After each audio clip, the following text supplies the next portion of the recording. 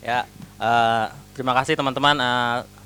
Terima kasih teman-teman yang udah mau mampir di acara ini. Terima kasih Kang Age dari Ebeden Inc. Terima kasih Kang Idar, Kang Ameng sebagai moderator. Di sini saya akan coba ceritakan singkat apa panjang nih enaknya. Ya, ya kalau panjang pasti panjang banget kan, nggak ini. Jadi middle aja. Jadi sebelum saya bikin West Rockers dulu, saya tahun 2001 bikin Zain hardcore punk, namanya Sersan Zain. Ini singkatnya serius tapi santai. Mungkin dulu ada program komedi namanya serius tapi santai kan, 90-an akhir gitu. Ini Zain fokus ke hardcore punk sih, musik hardcore punk. Itu sempat terbit dua edisi sih. Ini fanzine beneran, bukan newsletter. Jadi ini tahun 2001, gua ngerjainnya uh, di rental komputer. Jadi dulu kan ngekos, uh, dulu ngekos, dan sebagai status mahasiswa miskin gitu. uh, tapi ngeliat teman-teman Bandung, inspirasi gue kalau lokal sih datang dari uh, dulu tuh era late 90s tuh ada di Ciamplas, ada distro namanya Harder. Itu dia ngeluarin kayak zin banyak tuh, ngeluarin zin banyak. Nah di situ saya beli zin situ, jadi terinspirasi, wah kayaknya seru nih bikin zin. Inspirasi emang dari Bandung itu. Jadi oh ya, terusnya ya kita bikin zin dengan kualitas adanya. Dan ini untuk zin Sersan Zin edisi pertama ini pure editing komputer. Jadi ini ngerjainnya dulu pakai software, anjir namanya apa ya, bukan Microsoft Front Page. Masih ada nggak sih? Itu jadul banget. Masih ada nggak sih tuh? Ada nggak ada ya? Dan itu karena dengan kita dulu kan belum, nggak jago layout dan nggak, jadi nguliknya lama banget. Dan itu pakai nyiksa kantong sih sebenarnya. Karena nggak, ya mahasiswa miskin, nggak ada dana gitu. Jadi ke ke rental komputer malam-malam gitu, berapa jam ngerjain layout. Kan layout lama ya. Ngerjain layoutnya, nulisnya kita juga agak lama gitu. Nulisnya pertama nulis di kertas dulu karena belum punya komputer di kosan sendiri, ngerjain di kertas. Habis diketik ke rental malam-malam. Habis itu ya di layout lagi. Itu lumayan lama prosesnya, dan lumayan effortnya lumayan gede sih. Nah setelah itu ini sempat terbit dua edisi ya, jalan. Dua edisi jalan nih, yang pertama tahun 2001, yang kedua tahun 2002. Pokoknya jeda setahun deh, karena ya saat itu kan walaupun udah zaman internet, cuma informasi belum semudah saat ini kan. Jadi masih agak terbatas, warnet juga masih mahal. Setelah ini selesai, ini tahun 2002. Nah 2002 itu gue agak agak boring gitu dengan musik-musik ya hardcore punk. Tapi walaupun sekarang masih suka, cuma agak boring, jadi butuh refresh gitu. Jadi sementara waktu itu, zaman-zaman itu tuh yang bukan zin sih ya, mereka udah kelasnya udah magazine sih. Walaupun ada terinspirasi banget di Bandung tuh sin Trolley Magazine sama Ripple sih. Ripple zaman masih kecil itu, itu terinspirasi banget. Wah ini zin, walaupun majalah, cuma ini ulasannya deep gitu musik. Sementara gue waktu late 90s kan, akhir 90-an, tengah 90-an kan, referensinya cuma musik, cuma majalah High gitu, standar lah anak-anak muda. Sementara pas sudah kenal, udah tinggal di Bandung, kenal Trolley, kenal Ripple, wah ini jauh lebih dalam nih ininya, bahasan musiknya ketimbang High gitu kan. Ya udah mulai, wah sering-sering beli Trolley, terus Ripple. Wah ini terinspirasi, ya udah coba bikin fanzine yang lebih, cakupan musiknya lebih luas, nggak musik hardcore punk doang kan, underground luas. Jadi lebih alternatif lah, alternatif juga luas ya. Nah dari situlah lahir Wasted Rockers. Wasted Rockers berapa edisi ya? Wasted Rockers 2003. 2003. Nah 2003 berapa edisi? Terusnya 2004 apa 2005 ya? 2004 2005. Pokoknya sebelum itu gue udah kenalan Gembi kampus. Nah gue kenalan Gembi itu di kampus sastra Unpad. Nah gue notice dia pertama kali dia perform Pemuda Elektrik tuh bareng Age. Itu tahun berapa ya, 2002 ya, segituan lah, tahun segitu. Ini orang siapa nih kan, ini orang aneh berdua nih kan, maksud gue. Dan gue saat itu juga ya gue juga aneh gitu, nggak, gue belum punya teman kan, kita saling saling ada daya tarik nih, orang aneh nih kayaknya nyambung nih gue nih, pasti kalau yang merasa orang nggak nyambung pasti gitu. Jadi teman-teman sekampus ya, kalau kalau bahasa sekarang apa bilangnya, normis ya, normis. Ini nggak nyambung juga nih sama teman-teman kampus ya. Awam lah biasa. Oh iya, orang awam nggak nyambung, terusnya ketemu teman-teman tuh lama banget prosesnya, mungkin hampir setahun 2 tahun baru ketemu, kenal Gembi ya, kenal Aga gitu, baru gara-gara mereka perform nih, ini apa nih musik aneh gitu kan. Ya udah mulai bikin Wasted Rockers. Nah edisi 4 apa 5 ya kalau nggak salah ya, nah mulai ketemu Gembi, gue ngajaknya sukarela sih. Gue kan, wah dia kayaknya, gue lihat dia kan sering vandalisme juga di kampus tuh, bikin poster-poster apalah nih. Aga juga vandalisme poster-poster aneh gitu, poster-poster seni-seni ya, pop art gitu. Nah ini orang nih apa nih, terusnya referensinya kayak gue lihat tulis-tulisan gitu. Mulai nih gue kenalan, terusnya uh, belum belum belum belum belum main ke kosan ya. Pas itu ini kalau nggak salah ini deh apa, gue lupa di, pokoknya gue kayaknya di kampus dia ngajakin lo gitu. Jadi game, lu ya lu mau nulis buat West Rocker gak gitu, dan dia mau aja kan. Ya udah pas semudah itu sih, jadi gue aja kan ya ya. Terus terusnya pas udah itu kayaknya udah berjalan ya seperti yang saat ini gitu ya. Jadi kayaknya Gembi deh abis itu udah ngomong deh gitu. Jadi waktu lupa tepatnya 2004 atau 2005, terus uh, ketemu Dede, nggak tahu kenapa waktu itu di kampus itu, jadi kami kuliah di Sastra Unpad, sekarang udah jadi FB ya namanya. Jadi gua angkatan 2001, Dede 2000, Aga 98 ya gak. Waktu itu sih susah banget nyari kayak teman-teman yang jadi kami semua punya interest yang sama, dengerin musik, dan spektrum musik kami kebetulan nggak terpatok dalam satu koridor gitu. Kami bisa dengerin dari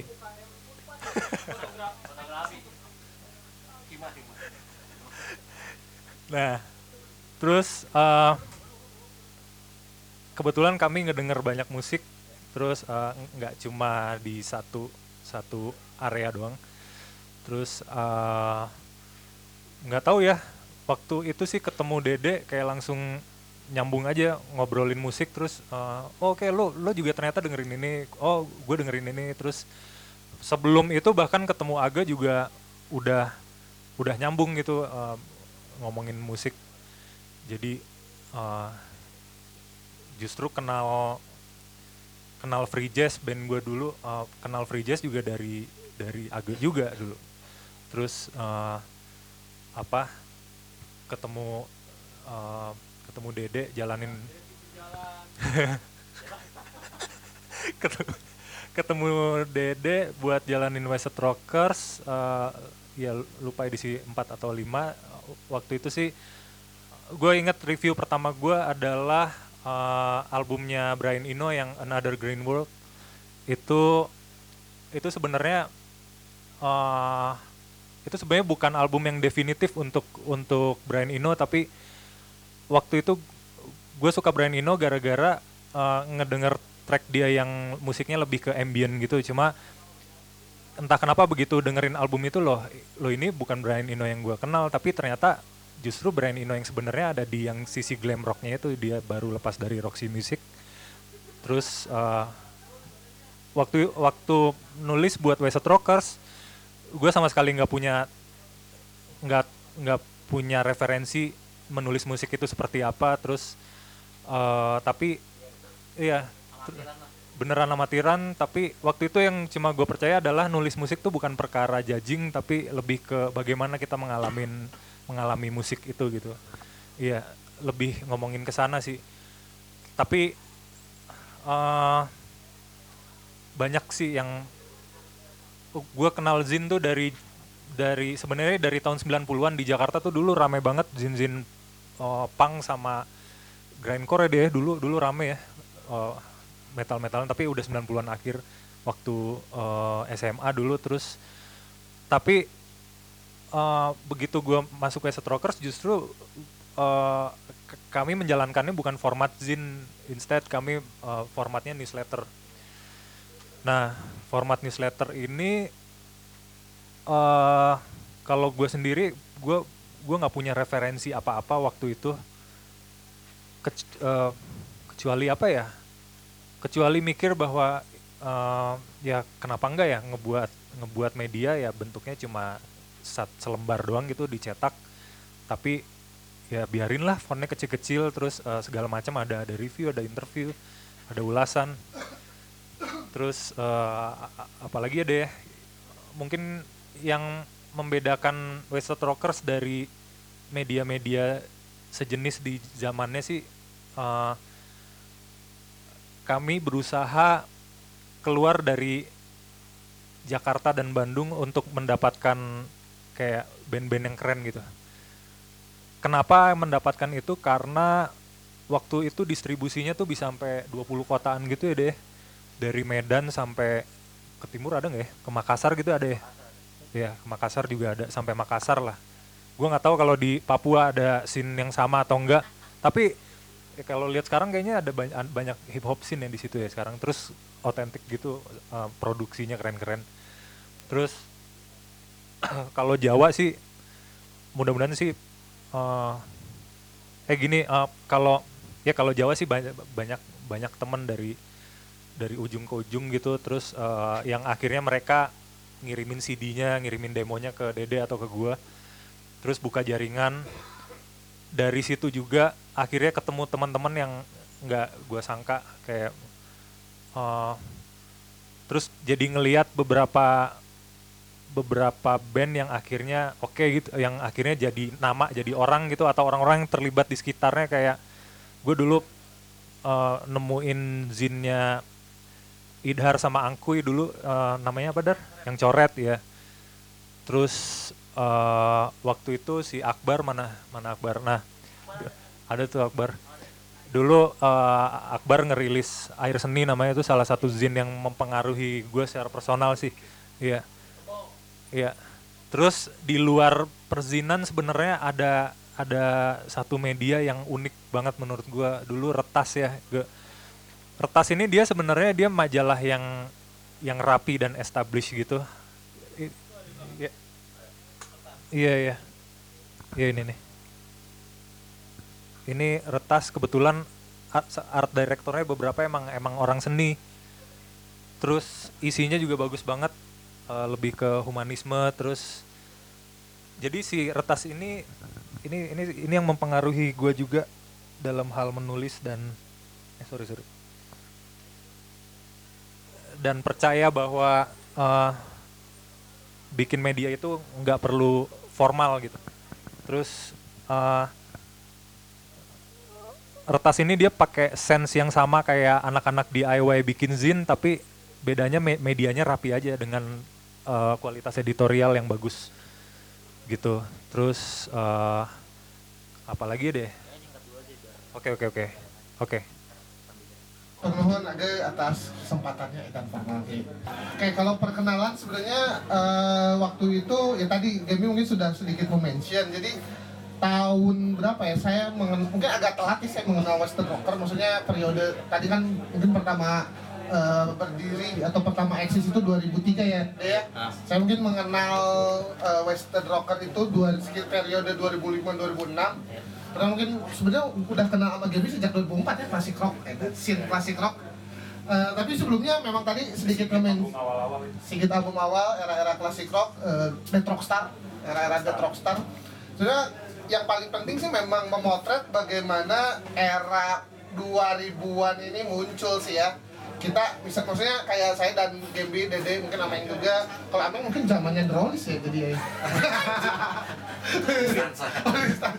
Kita mungkin, saya, Dede, sama Gembi kalau ngelihat baca ulasannya tuh ini ulasan yang memang bikin apa ya, ulasan yang membuat kita tumbuh dewasa gitu ya. Jesu, Deftones gitu, maksudnya yang kayak saya tadi baca sekilasnya kayak membaca lagi masa-masa saya, balik lagi ke masa-masa itu. Jadi memang bagaimana yang meramaikan sesuai judul awal skena 2000-an gitu ya, dari ulasan lokal maupun luar negerinya. saya jadi ingat juga waktu itu memang saya waktu itu kuliah juga meskipun beda fakultas dengan Dede dan Gaby. Saya di Vkom Unpad broadcasting. Waktu itu kepikirannya sih sederhana gitu karena sama gitu, kita kayaknya orang-orang yang dianggap aneh itu pasti bakal cari spektrum sendiri gitu ya. Ya begitu pun sama gitu waktu itu ya di kuliah juga di Vkom itu ya kayak gak ada temen juga gitu, maksudnya kayak akhirnya kan saya nongkrong itu Riotik lah ya, Riotik, Arena, Hardar mungkin agak lebih di atas, saya sih lebih banyaknya sih di Riotik waktu itu gitu. Cari teman ya? Cari teman gitu, spektrumnya itu pasti sama karena waktu itu kalau zaman saya si anak, terutama anak media lah, anak jurnalisme atau komunikasi itu kayak dibagi dua genre gitu ya. Maksudnya pertama itu adalah anak-anak yang suka, anak-anak yang gabung ke PS mahasiswa. Oh. Yang memang mbahnya, ya yang mbahnya tuh Seno Gumira Aji Dharma gitu. Yang mbahnya tuh, ya pokoknya dia itu tumbuh dengan kultur PS mahasiswa gitu, gabung dengan suatu unit UKM di PS mahasiswa. Waktu itu mungkin terutama di Vkom itu sendiri ada di Jatinangor, ya mungkin ada Vkom Babes lah semi, tapi agak sedikit agak soalnya ya, tapi meskipun itu agak beda lah, agak lebih ke lifestyle, tapi rata-rata memang yang menyukai media itu larinya ke PS mahasiswa gitu. Sementara aliran kedua yang berbeda itu adalah orang-orang yang memang menyukai pipirintilan kieu gitu. Yang mbahnya itu adalah Aryan 13, Ucok Homicide. Nah kebetulan mungkin saya sendiri agak sebagai anak komunikasi di Unpad waktu itu, karena ngomongin skena 2000-an Unpad, mungkin agak cenderung yang kedua gitu. Sebagai anak yang tumbuh dengan kultur dunia jurnalistik, dengan tumbuh dengan dunia media, justru saya itu tumbuh besarnya itu bukan dengan kultur pers mahasiswa, bukan tumbuh dengan kultur unit-unit UKM mahasiswa, tapi tumbuh dengan kultur yaitu tadi tongkrongan, komunitas, terutama ya komunitas musik lebih spesifik. Jadi waktu itu spektrum yang saya cari memang akhirnya bukan spektrum belajar menulis tapi di UKM gitu, tapi bener-bener belajar nulisnya ke tongkrongan gitu. Anjir itu ayah di keparat gitu, depak jeruji gitu. Akhirnya dari sana lah mulai mengenal kultur-kultur scene, mengenal kultur-kultur media pada pertengahan 2000-an. Jadi memang pengaruh tongkrongan, terutama distro lah, Adis ya, anak distro gitu ya. Itu sangat berpengaruh banget gitu. Waktu itu akhirnya karena tongkrongan saya di Jatinangor itu waktu itu ya boleh dibilang memang nggak punya tongkrongan gitu. Memang mungkin ya paling cool zaman dulu buat batu api doang ya. Iya. Sama apa nalar apa sih yang buku? Tapi saya belum jarang kesana sih. Nalar ya, yang agak berat lah itu malah filsafat. Bang gitu. Anton ya. Ya paling ke Bang Anton itu juga film lah ya, lebih ke connectednya ke film. Jadi waktu itu memang akhirnya ngerasa nggak ada connected lah dengan si Jatinangor. Saya lebih sering nongkrong itu beres kuliah karena nggak ngekos saya tuh. Lebih seringnya itu justru cost to cost gitu ya, pindah-pindah nebeng-nebeng gitu ya. Nebeng di si Angkuy, nebeng di siapa, Angkuy ngekos, kalau saya sih enggak. Nah, waktu itu karena periodenya saya sering nongkrong, jadi balik dari Jatinangor, nongkrong di terutama Riotik, nonton gigs, itu jauh sebelum era Ripple, jauh sebelum era itu, awal-awal banget 2003-2004. Akhirnya keinspirasi bikin media sendiri, mungkin semangatnya sama, semangat orang-orang kesepian yang tidak mencari jiwa di UKM teh kayak gitu. Jadi akhirnya karena sering nongkrong, keidean yuk bikin media. Waktu itu memang saya udah baca Ripple, udah baca Trolli, jadi kayak yuk bikin media namanya Coret tadi dengan Angkuy, dengan ya terutama teman-teman di Vkom lah. Saya Angkuy, Nobi kayaknya nggak gabung deh, Angkuy, Ega, ada beberapa teman-teman seangkatan yang kemudian kita bikin formatnya mungkin lebih ke apa ya, kayak setengah empat lebih kecil dan sebagainya. Tapi gak nyangka ya dari media, idenya sederhana waktu itu, ingin menjadi bridging media antara Jatinangor Bandung gitu, karena saya sering ke acara di Jatinangor, sering acara di Bandung, dan zaman dulu Jatinangor kayak jarang banget ya event tuh, paling ya Vakuan lah atau Vkompes, itu pun gak terlalu sering karena saya sebagai anak tadi ya yang bukan dari kultur UKM, ini lebih banyaknya tongkrongan Jatinangor dan tongkrongan di Bandung lah. Waktu itu inspirasinya sederhana, ya udah deh kita ulas scene Bandung. Kita era internet belum ada, ya maksudnya belum banyak media musik, kayaknya nggak mungkin juga Ripple mengcover sampai scene Jatinangor, jadi agak jarang gitu. Jadi akhirnya kita punya ide untuk mengcover informasi dari Bandung untuk disampaikan teman-teman di Jatinangor. Distribusi waktu itu lebih di Jatinangor. Ya waktu itu mulai muncul lah. Akhirnya hanya terbit 2 edisi, tapi di edisi kedua saya ya alhamdulillah dari sana mungkin titik tolak karena kemudian saya dibaca Zin itu didistribusikan di distro-distro, dibaca waktu itu oleh Iyo dan Ucai. Nah karena itu Iyo dan Ucai kayaknya langsung mulai kayak job interview untuk saya masuk ke Ripple Magazine gitulah. Nah waktu itu memang scene 2000-an itu gak beda jauh dari hal-hal kayak gitu. Kemudian kenal dari Gembi waktu itu scene ya itu ya klasik rock ya. Saya kenal Gembi, kemudian juga akhirnya waktu itu saya ingat banget saya sering mainnya itu sama Ajis, adalah Ajis. Si Ajis itu teman satu kosan ya? Iya. Satu kosan, si Gembi mah orangnya aneh, dia Orangnya aneh. Orangnya aneh, Nah, dia itu. kolektor tai apa itu. Dia sempat kolektor Jadi tai. orang-orang aneh itu bisa ada Ya ini paling daya tarik the theory of connectiveness itu kadang tanpa kita sadari orang-orang yang punya spektrum tuh kayak bakal nemu jalannya sendiri-sendiri tanpa kita ketahui gitu. Ada gelombangnya kayak tiba-tiba padahal beda. Ya saya sama Gaby aja beda angkatan, bisa dibilang beda angkatan, beda jurusan juga gitu, bukan bahkan bukan satu tongkrongan juga lah ya, maksudnya di waktu itu. Kalau saya sih lebih sering kenalnya sama Gaby gitu. Akhirnya ya udah gitu dari Gaby, mulai waktu itu ingat banget saya sebenarnya ngelihat sosok terutama Gaby dalam konteks Western Rocker itu memang orang itu apa ya ada istilah itu adalah Dema fans gitu ya. Dema fans itu adalah sebuah istilah orang yang digging informasi, lebih ke mungkin the information geeks, tapi kemudian dia menyebarkan informasinya itu kepada orang lain gitu. Jadi emang kayak penggubah selera lah gitu. Dulu itu saya ingat maksudnya ada orang-orang yang memang pasti di lingkaran komunitas kita ada satu orang yang memang daya tahan untuk digging informasinya itu luar biasa gitu. Waktu itu saya ngebacanya, anjir ini waktu itu saya ngebacanya pada saat waktu itu Gembi ngasih Betul Rocket dan maksudnya untuk ulasan waktu itu agak cukup beyond gitu, agak cukup berbeda. Bahkan untuk sekelas Ripple pun, Ripple itu hanya mengcover isu-isu lokal lah kasarnya seperti itu. Waktu itu saya ngelihat peran bagaimana digging informasi itu menjadi sangat penting. Makanya waktu itu sempat saya mengulas game dia untuk dulu kita punya satu kebiasaan MP3 trading itu saling berbarter CD informasi. Kayaknya memang waktu itu kultur selain juga kultur nongkrong, juga kultur sharing itu sangat kuat sekali. Saya ke kosan Gembi bawa DVD kosong, burning. Wah, kenal Sunra lah, kenal siapalah, Kens, kenal Krautrock, itu mungkin boleh dibilang dari Gembi.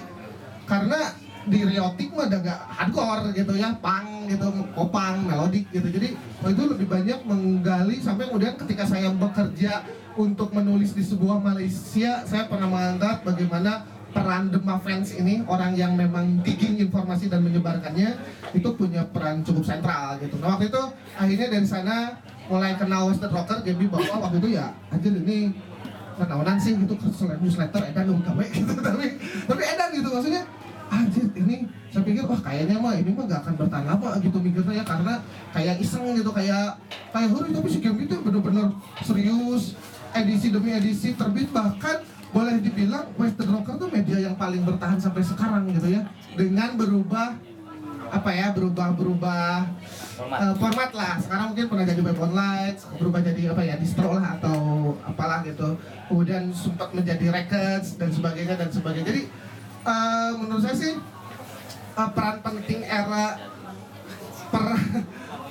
era 2000-an pada masa itu adalah akhirnya bagaimana memang skena Jatinangor tuh mulai rame gitu, udah maksudnya cikal kayak mulai percik-percik muncul, Jatinangor scene juga mulai kayak wah ada sesuatu yang baru nih, ada beberapa anak muda yang mungkin di atas kakak kelas kita yang memang tidak terlalu banyak ke skena yang independen lah ya, yang memang lebih banyak ITB ITENAS gitu ya. Jadi Unpad tuh periode saya sama Gaby itu akhirnya banyak kayak mulai, karena sekarang kan Jatinangor lagi naik banget tuh. On fire Jatinangor on fire, Panturas lah, Alvin NI. Sekarang tuh malah dibilang Bandung tuh udah merajai Jatinangor, Jatinangor merajai Bandung lah, boleh dikatakan seperti itu gitu, tanpa bisa kita pungkiri. Waktu itu emang hampa banget itu, jadi peran penting media-media kayak gini tuh kayak pengubah selera, karena saya merasakan betul bagaimana ketika membaca newsletter si anjir ini udah waktu buka klikna folder si game arek dan gini gitu. Akhirnya mungkin ini perlu dicari ya, bagaimana di tengah keterbatasan informasi itu justru akses bagaimana cara mencari informasi dan sebagainya gitu.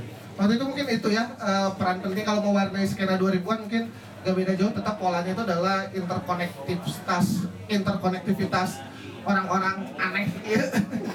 Yang bisa nyambung, akhirnya bisa mengubah selera dari tongkrongan ke tongkrongan dan sebagainya gitu.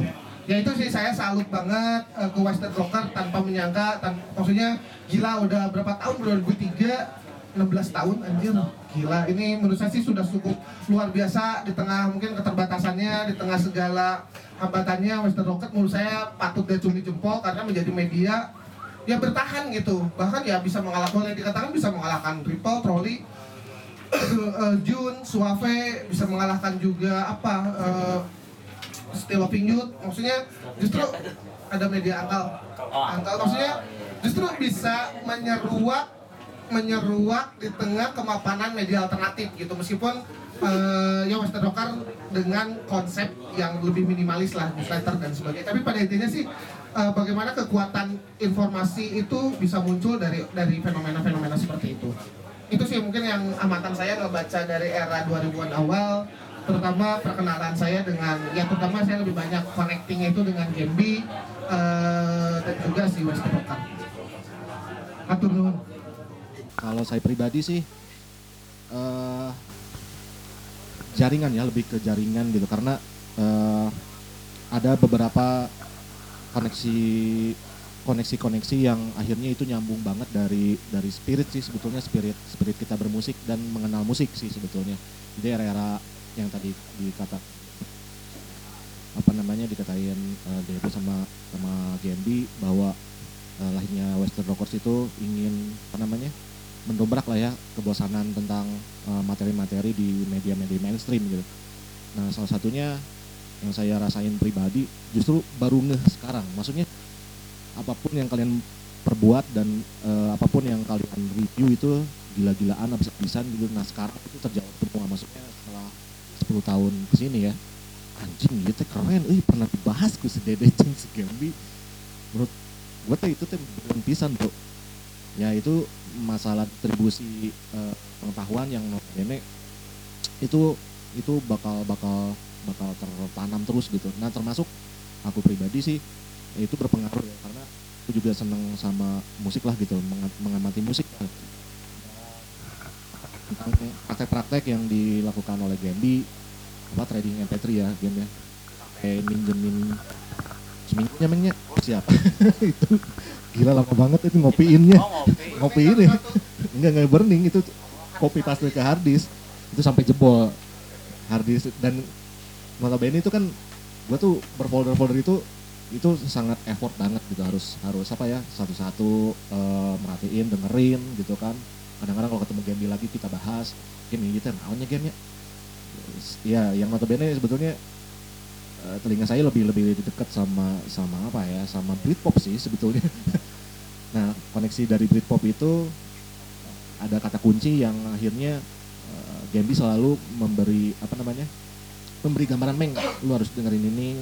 Nih, ini juga ada broadcast lah, naon gitu, anjing gitu, naon broadcast teh. Maksudnya penyiaran ya. Nah, yang ada beberapa lagi yang tadi yang dibawa Idat juga itu artefak yang mengingatkan lah gitu ya, era itu, terus ngulas Jesu gitu. Ya era itu mah sah gitunya mau ngebahas Jesu gitu, bener tuh sih. Ya itu sih sebetulnya ada hal yang memang akhirnya selain distribusi pengetahuan, tapi ini juga sih membangkitkan ekspresi sebetulnya. Maksudnya membangkitkan ekspresi, gue jadi inget itu kan, jadi era-era sebelum gue masuk Astuna itu kan almarhum Andrimo kan selalu ini ya, selalu nyekokin kita nih, maksudnya anak kampus UPI tuh, nih Western Rockers nih dari Gembi lah, belum kenal kalian gini kan. Ya kita kan cuman dengar storytelling doang gitu. Nah, sejauh itu baru ya dikit-dikit ketularan si trading MP3-nya lah macam-macam, sampai cerita-cerita sepintas, sampai akhirnya ketemu sama kalian dan kenal gitu. Ya nggak kebayang aja sih, maksudnya ya lu bayangin aja gitu ya di Bandung Utara gitu. Ini sebetulnya nggak terlalu apa ya, dinamikanya secara misalkan kalau bicara media gitu, kita nggak ada sih media di anak-anak seni rupa UPI itu paling banyak juga mereka bikin komik. Jadi belum ada yang misalkan minat yang nulis bikin puisi sendiri atau misalkan apa nulis musik gitu. Nah kita ngelihat kalian gitu, maksudnya di anak-anak Unpad gitu, overall itu sih. Nah kita selalu ngebahas itu dan menjadi penting karena ada yang diserap banyak banget, termasuk ya ke apa kelahiran Astun A itu juga salah satu apa ya yang aku pikir itu menjadi tanda sih sebetulnya ada banyak dorongan-dorongan dan motivasi secara pengetahuan gitu dari situ gitu. Yang notabene kan ya kita tahu dari mana ya pengetahuan musik Sandra gitu, terus apalah new gitu, apalah gitu macam-macam gitu kan, musik-musik free jazz, noise gitu ya, atau apa crowd rock gitu, vanguard rock gitu misalkan, itu kita nggak paham gitu di kampus kita nggak paham, dan kita lahir karena ya itulah pertemanan itu sih sebetulnya, impactnya besarnya gitu sih salah satunya. Terus apalagi ya selain pengetahuan, yang ketiga adalah ya karena mungkin kita awal-awal belum notice ya gitu ya, maksudnya kita baca gitu. Nah makanya baru ngeh tuh beberapanya itu, maksudnya yang lokal, entah yang barat juga gitu ya, anjir ternyata connect gitu baru kalinya sekarang gitu, walaupun sempat merhatiin gitu. Nah jadi ini sebuah apa ya motif yang menarik sih sebetulnya, dimana kalian tuh punya sense yang itu apa yang kata Ida tadi, ada istilah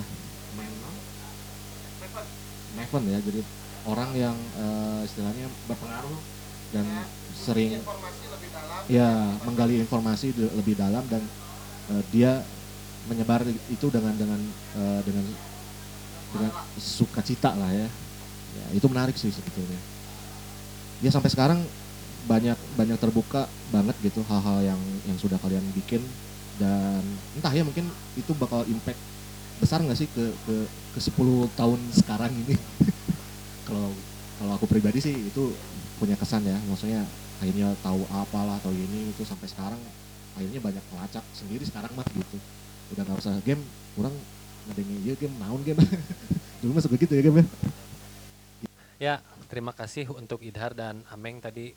Keunikan si Wested Rockers ini pertama lahirnya di kota satelit, ya, bukan di kota besar, kota satelit Jatinangor gitu. Kota satelit yang misalnya notabene apa ya, haus informasi, kesepian, nggak ada hiburan. Nah, informasi itu ke Bandung, ya harus ke Bandung lah, ke kota, terus ke kota besar, terus ya mencari dengan ala kadarnya, dengan sekuat tenaga, dapatnya bisa di mana aja. Terus saya justru melihat gini, Wested Rockers itu lahir di era-era ketika rilisan fisik itu sangat keren banget, dan rilisan digital itu masuk, internet masuk mulai jadi ada di transisi itu. Jadi nggak jadul-jadul banget, tapi nggak digital banget. Ya saya menilainya seperti itu sih. Jadi di dua transisi itu juga faktor spirit yang, jadi spiritnya tuh spirit yang di satu sisi dia sangat DIY banget, tapi di satu sisi dia melek banget sama internet gitu, sama informasi. Terus saya sebetulnya punya satu pertanyaan sih. Yang saya penasaran itu kenapa si Wested Rockers dipertahankan. Masalahnya judulnya ini kan mempertahankan. Berarti ada yang harus akhir-akhirnya. Wah, dia mah flow banget Bang ya. Dia mengenal ya flow cara ya mengatur ininya. Nggak, jadi sebenarnya sih karena kalau gue pribadi, gue kan hobi menulis dan hobi berbagi gitu, jadi emang nggak ada kerjaan lain sih sebenarnya, karena kita dapat input enak, nih kayaknya di share enak nih game ya kan kan ada pepatah apa, sharing is caring ya. Nah, tapi emang gue bener-bener tulus sih berbagi gitu. Jadi pas gue kenal Gembi pertama kali itu kan kita langsung diskusi musik berat ya waktu itu ya. Jadi gue ngomongin pas pertama kali kenal, pokoknya brainstorming itu kita langsung ngomongin apa, Skin Graph Records lah, apalah, No Wave lah, ngomongin kayak gitu-gitu kan. Dan di kampus itu waktu itu yang digging itu cuma Gembi doang sih, setahu gue sih. Gue ngobrol-ngobrol yang lain orang masih berkutat seputar kalau nggak Britpop, alternative rock ya gitu, standar semua. Ya emo, melodic yang lagi populer saat itu. Sementara gue waktu itu ngobrol sama Gembi, anjing lu dengerin ini juga, lu dengerin ini. Jadi gue pas sama Gembi tuh emang benar sering file sharing kan zaman dulu, karena dia kalau ke kosan gue dia bawa file apa, gue bagi dong, gue dengerin. Jadi gue beneran diggingnya emang beneran tulus dan haus gitu, gue mau dengerin musik ini.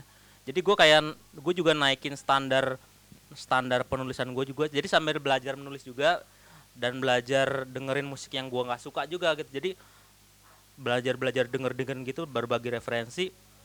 Si Gembi juga, deh gue bagi dong nih album apa nih, udah kasih file-file. Jadi secara nggak langsung itu naikin referensi kita juga, dan naikin, karena saat itu masih kuliah kan, proses belajar ya kuliah kan, jadi kita belajar menulis juga kan. Kalau gue pribadi ngeliat tulisan gue zaman dulu juga, anjir jelek banget sih tulisan gue kan, kampring ini, norak lah pokoknya ya zaman gitu. Jadi emang proses belajar juga, dan nggak tahu ya kalau lu game, kalau gue sih zaman kita istilahnya belajar dengerin referensi musik lain itu lumayan hard sih, lumayan keras juga. Jadi gue emang wah nih apa nih, gue harus digging musik ini. Jadi tuh prosesnya nggak gampang sih, soalnya gue memasuki zona nggak nyaman gitu. Misalnya ini musik apa sih, gue musik A ini gue nggak suka, cuma karena gue ya sok-sokan gitu, gue kan jurnalis musik ya saat itu, sok-sok gitu mahasiswa yang lagi gitu, gue harus dengerin ya, gue harus tahu kan. Jadi akhirnya pas setelah berapa tahun melalui proses itu, kayaknya kita langsung denger musik ini kayaknya nyantai-nyantai, oh musik ini, jadi kayak lebih gampang aja cernanya game ya. Jadi dan sementara buat jawab pertanyaan Aga ya itu, jadi kayak emang buat apa dibubarin tuh, soalnya kan emang nggak ada beban juga ya gitu sih. Kalau lo gimana? Mau di-save dulu nggak, Kang? Kayaknya nggak panjang gitu. Biar aman ya. Iya. Kalau dari sudut pandang gue, jadi gue masuk 2001 di Unpad, terus di Jatinangor dulu belum ada apa-apa, belum sebesar sekarang ya, kotanya belum ada mall, terus belum ada party-party DJ-DJ-an ya. Sekarang kayak udah berubah gitu. Terus pesta-pesta E-Miles gitu udah masuk dengan mudahnya. Dulu kayak kalau buat acara yang dalam tanda kutip yang alternatif ya Dede dan kawan-kawan dulu yang buat. Ada Nanda juga tadi tuh, anak-anak sastra lah pokoknya. Di Vkom juga sempat ada ya. Terus anak Jatinangor di tahun segitu tuh bener-bener, jadi waktu gue keterima UMPTN dulu, bahasanya masih UMPTN. Anjir jauh banget itu bro. Waktu gue keterima UMPTN, gue kebayang, anjir gue masuk Unpad. Akhirnya gue kuliah di Bandung. Jadi kuliah di Bandung tuh salah satu cita-cita dulu. Mau nyoba masuk SRITB nggak tembus. Terus bahkan tadinya kalau gue bener-bener nggak masuk di mana-mana, gue akan masuk IKJ gitu. Tapi ternyata gue lulus di Sastra Indonesia Unpad. Masuk situ, ekspektasi gue adalah, wah gue akan ke Bandung. Ini nih, iya, gue ngikutin musik gue ngikutin musik dan preferensi anak-anak Bandung tuh udah lama. Gue tahu dari tahun 90-an tuh scene skate di Bandung tuh rame.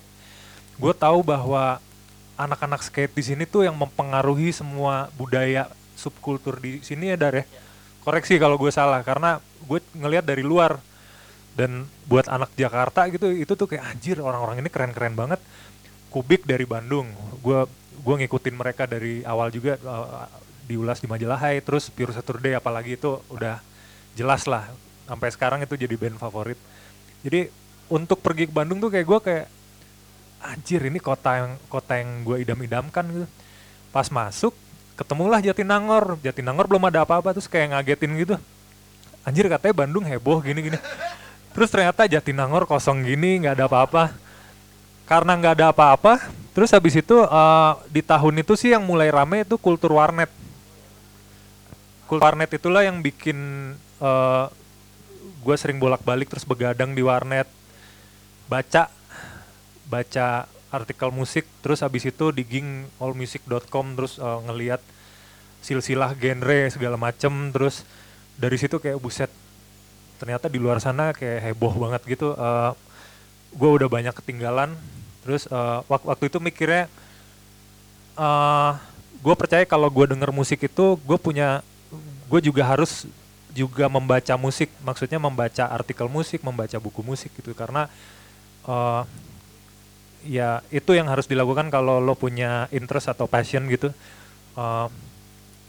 Kayak baca musik tuh kayak udah lama juga sih. Terus di Wasted Rockers ini walaupun mungkin nggak ada referensi cara nulis musik, walaupun dulu udah baca Trolley, udah baca Ripple itu kayak ngagetin gitu. Ripple yang masih zaman kecil itu buat gue sih itu format yang mengagetkan sih, kayak anjir segala kata-kata kasar ada di sini, segala isu-isu yang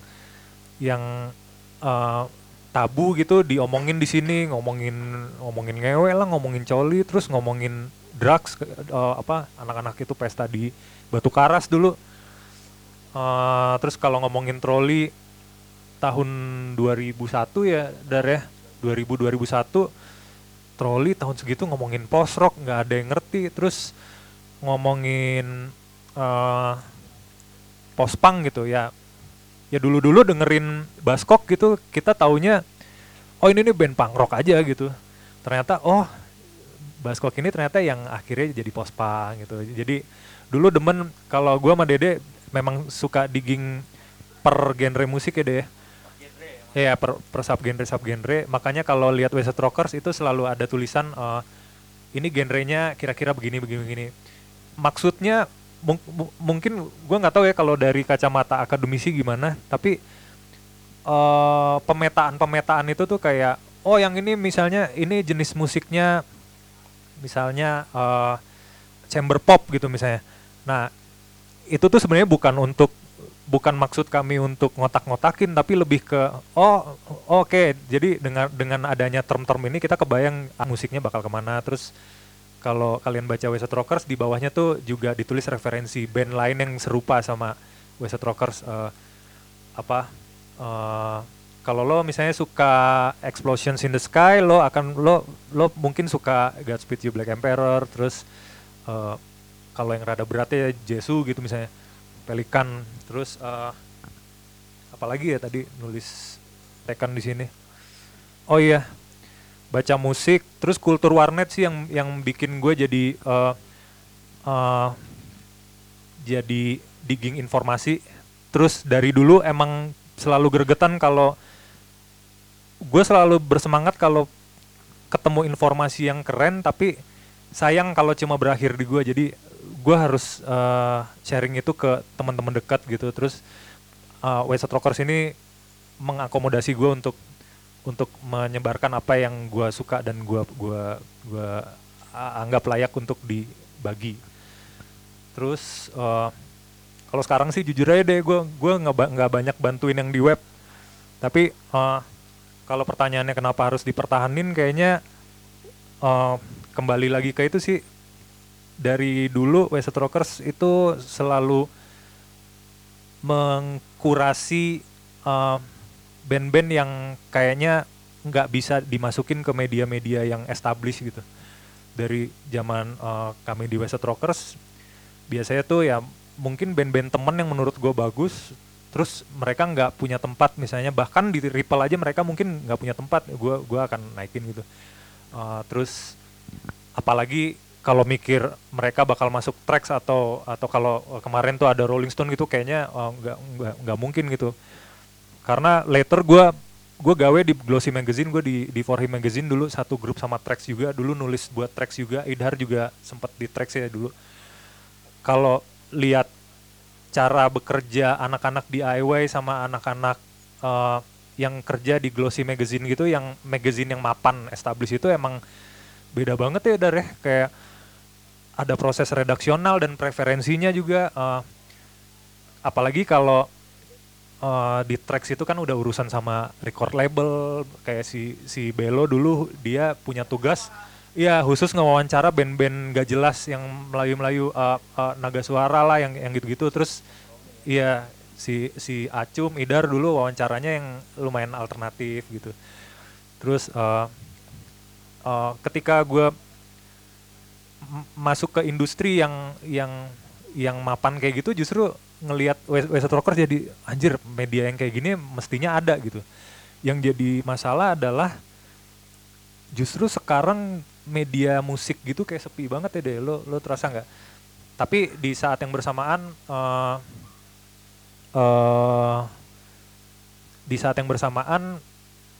tahun-tahun ini tuh kayak rame ya, medianya lebih ke art sih, dan Slebors salah satunya.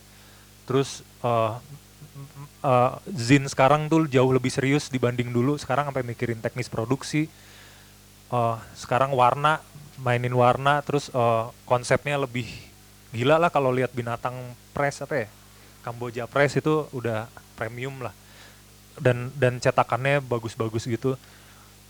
Slebors juga ada gimmicknya lucu-lucu gitu kan, segala macem. Terus belum lagi kalau lihat akunnya Ameng gitu.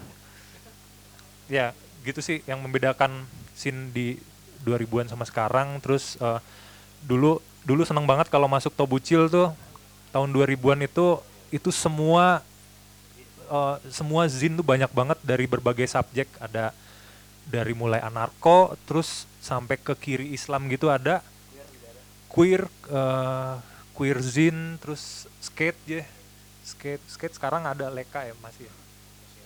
Terus musik juga rame dulu, musik. Kalaupun mereka bukan zin yang fokus di musik, tapi biasanya ada kolom khusus musik gitu. Tapi yang sekarang tuh yang fokus di musik, gue nggak tahu deh. Zin ada nggak sih? Nggak tahu deh. Gue belum.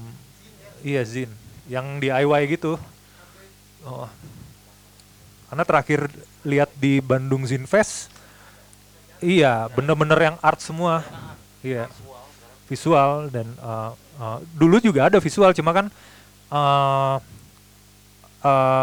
dulu itu produksinya mengandalkan Xerox aja gitu, mengandalkan mesin fotokopi. Makanya kayak anak UPI banyak main di komik gitu, karena itu ramah mesin fotokopi kan. Gitu. Kalau sekarang udah bener-bener zin fotografi ya beneran berwarna gitu, harganya juga edan. Ya gitu. Terus apalagi deh. Iya, yang asik itu sih pas kami di Westside Rockers, kalau mengulas band-band yang di luar Indonesia itu gue bisa banyak dapat source dari Dede, terus dari beberapa temen juga. Dede dapetin fisiknya, gue dapetin MP3-nya, terus kalau lokal sih dikirimin banyak banget ya dulu kayak seminggu aja bisa belasan gitu. Dulu kan MP3 kan zaman dulu masih susah, jadi orang-orang masih ngirimnya fisik ke kita, demo-demo, CD, kaset segala macem. Kalau sekarang kan tinggal email aja gitu. Gitu sih. Iya. Kalau Westside Rocker sekarang yang gue lihat dia nggak berhenti di webnya aja, tapi sampai ke Dede udah mulai bikin apa bisnis model. Tapi sebenarnya cikal bakalnya udah ada dari zaman ngampus dulu, kayak misalnya buat gig. Terus Westside Rockers Records dulu bikin kompilasi.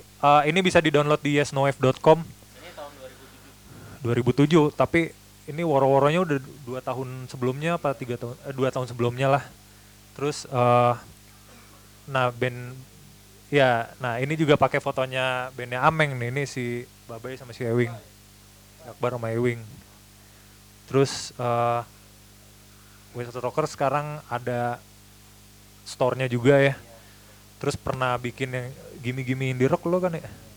Gimme Indie Rock dulu zaman Barefoot belum siapa-siapa ya. terus Saja Makat ya, Barefoot, Saja Makat. Sebenarnya Yang Saja ada Sora ya. Sora juga. Barefoot sekarang udah jadi salah satu band indie rock yang kayak udah keren banget gitulah. Jadi akhirnya udah lebih dari zine, lebih dari newsletter sih sebenarnya.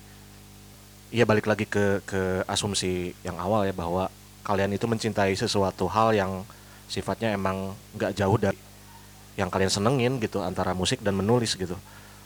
Nah tapi kan kalau bicara percepatan ya beda lagi, ya berarti harus ada mindset yang diterapkan di sini. Ada sistem yang sebetulnya ini mau digerakin ke wilayah apa sih, misalkan lebih dilebarin, entah misalnya jadi badan usaha meren atau ya who knows ya.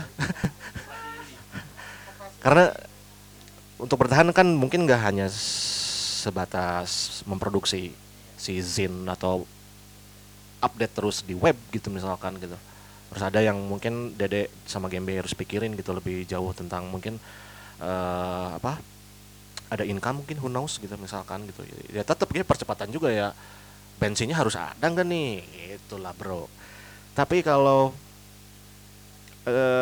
ya akhirnya mungkin pertahanan itu juga bakal ketemu juga, atau entah sedang ketemu juga nih tentang gue bertahan terus nggak nih atau gimana. Tapi tadi Gemi juga mengakui bahwa ada porsi yang berkurang ya Gem ya untuk konsen di web ya deh, konsen di web itu juga salah satu bukti bahwa pembagian ini juga harus akhirnya tolerir gitu oleh kalian berdua gitu, karena Dede juga sibuk, Gemi juga sibuk gitu. Nah itu juga balik lagi sih sebetulnya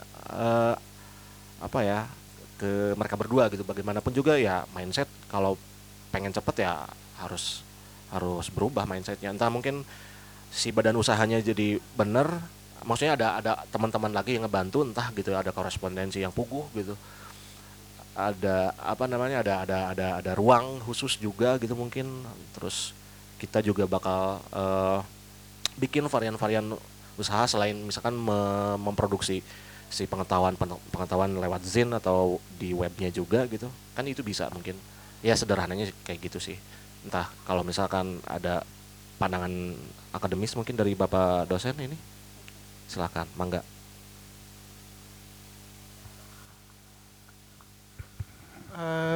Percepatan enggak, kalau sebenarnya tadi udah dimention juga sama Gembi,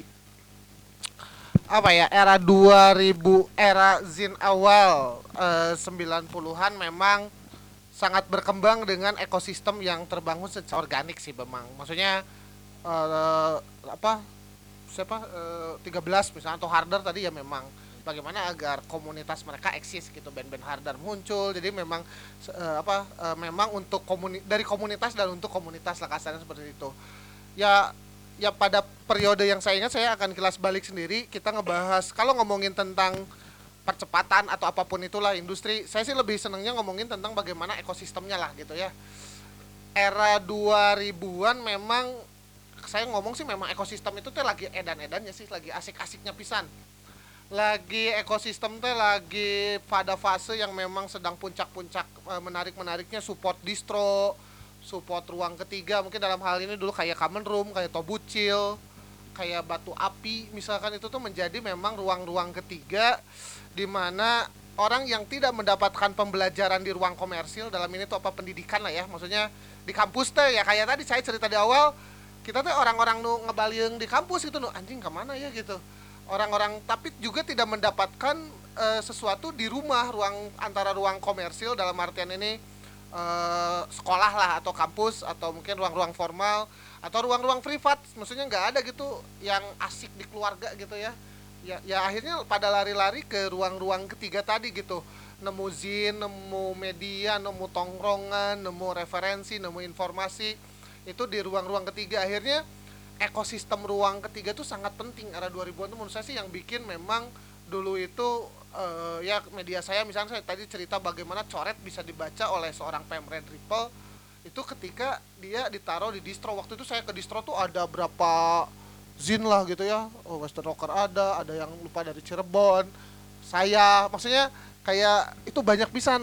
Waktu itu sempat sharing juga Gembi bagaimana pengaruh Tobucil ya waktu itu ya, yang masih di kayak gede ya, kayak Gede Utama itu berbagai zin itu penting. Nah ini kan periode pasca apa ya, gak tau 2000-an kesini lah, setelah periode ruang ketiganya itu entah berubah, entah ini menjadi sangat hilang sih gitu. Maksudnya distro jelas akhirnya benernya di naon bener di zin Online. Jadi online. online gitu, zin gitu, kecuali Abandon Insign kita kasih semangat ya.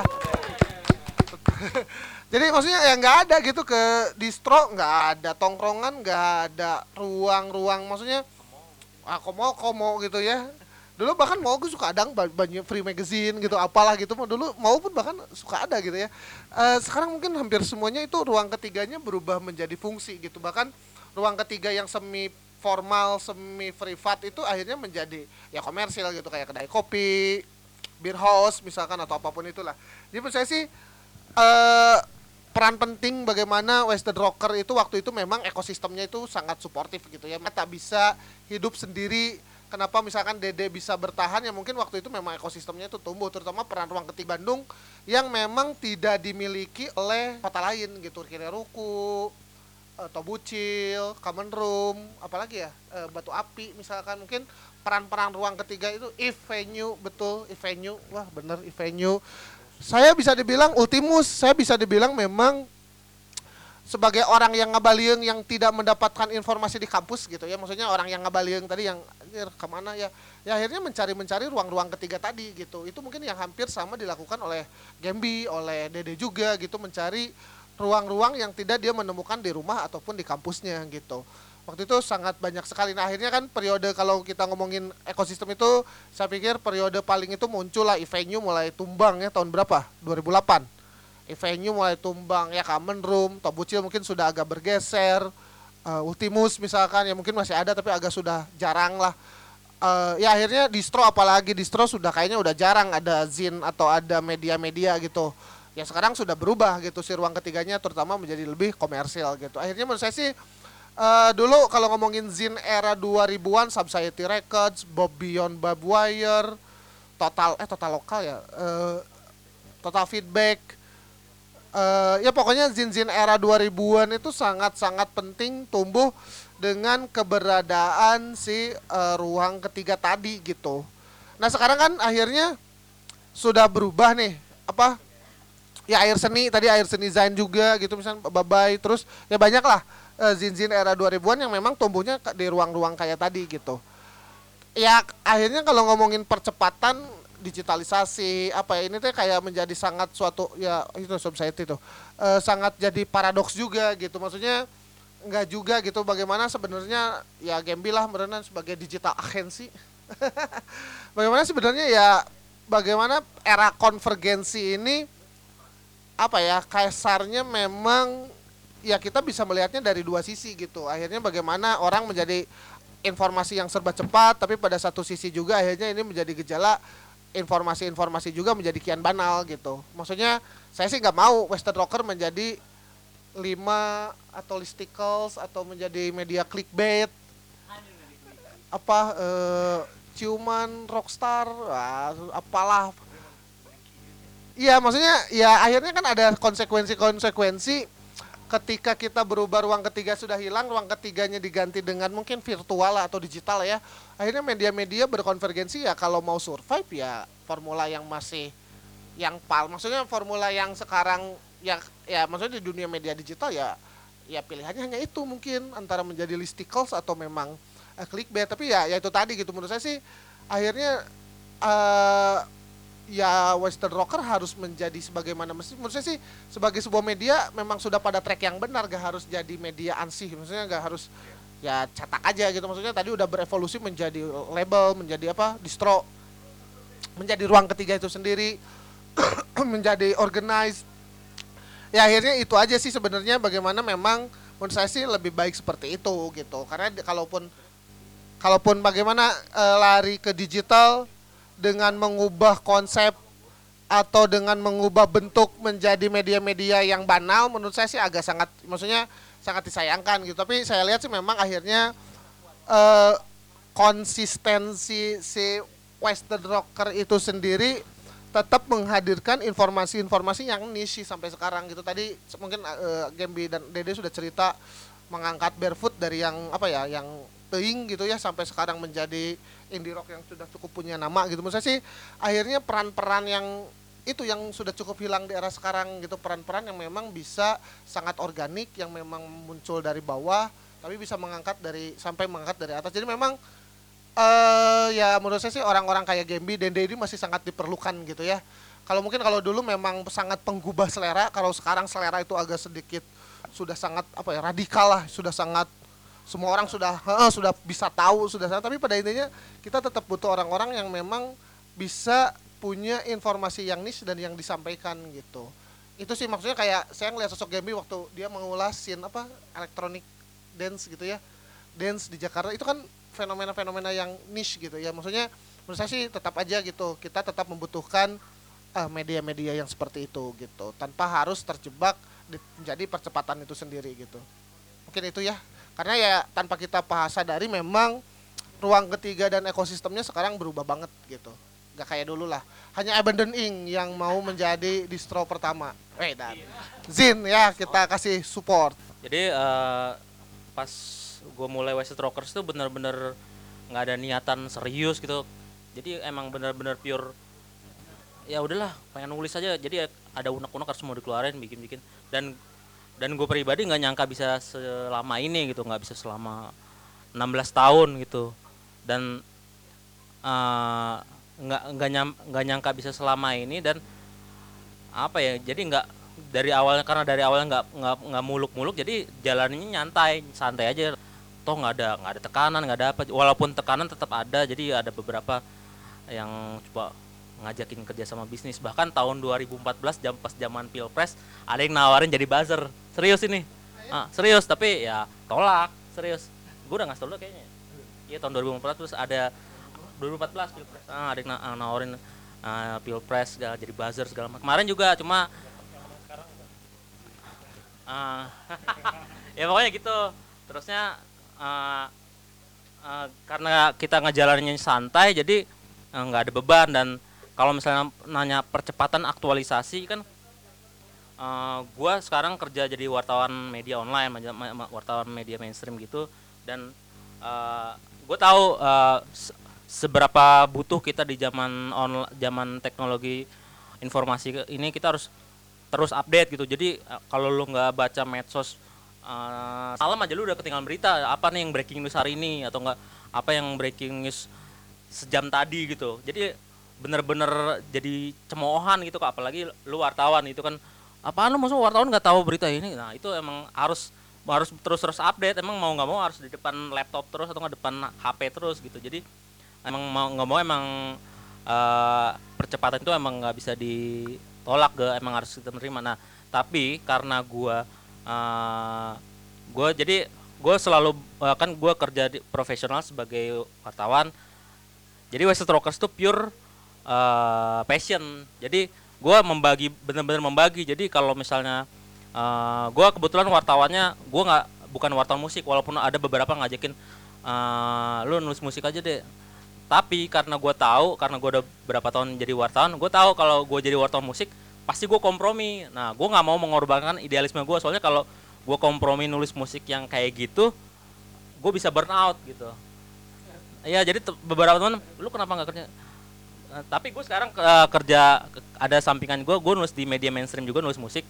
Cuma mengkurasi demo-demo yang masuk aja gitu. Nah, cuma kalau jadi buat Wasted Rockers tuh emang pure passion aja. Nah, sementara untuk percepatan, kalau Wasted Rockers jarang update sekarang itu, jadi ya kan si Gembi udah berkeluarga, udah punya anak segala macam, dan gue kerjaan cukup banyak kan. Jadi emang setiap generasi itu emang ada masanya gitu. Kalau gue nggak mau ini. Jadi emang Wasted Rockers tuh masanya di era 2000-an gitu. Jadi nggak mau muluk, jadi nggak mau keep up dengan generasi muda. Ya sekarang miliknya generasi muda gitu. Jadi nggak mau lah, udah nggak bisa juga gitu kan. Jadi emang masanya udah lewat, dan kita gue pribadi sih gue ngakuin masa gue Wasted Rockers udah lewat. Jadi kita cuma jalan santai gitu. Jadi emang sekarang ya kita serahin ke yang muda-muda ini kalau mau ini. Dan tapi yang bikin gua kalau mau bangga di Wasted Rockers tuh, yang paling bangga sih bukan karena pencapaian Wasted Rockers sekarang kayak gimana, tapi Gue nggak tahu ya, gue pernah cerita. Jadi kan dulu pada masa jayanya tuh West Rockers sempat sampai 10 orang kan. Ada si Jo lah segala macem, ada si Burik lah kan ada. Nah, yang bikin gue bangga tuh jadi mereka zaman kita kuliah, dia juga mereka masih kuliah. Cuma pas mereka lulus tuh, terusnya mereka nge-apply kerjaan formal kantoran resmi gitu. Mereka minta surat rekomendasi kan, biasa kan lu pernah kerja di mana gitu kan. Nah, mereka minta gue pernah kerja di West Rock. Serius. Terusnya mereka siapa lah, si Refli juga pernah di West Rock. Terusnya, Dek, gue minta surat keterangan pernah kerja di West Rock. Ah, serius loh? Iya tuh. Ya udah gue bikinin kan, padahal media main-main loh. Nah, terusnya ada si Burik juga kan kayak gitu-gitu. Ya gue juga pribadi pas gue ngeplay kerja kantoran, gue juga tulis gue pernah West Rocker gitu.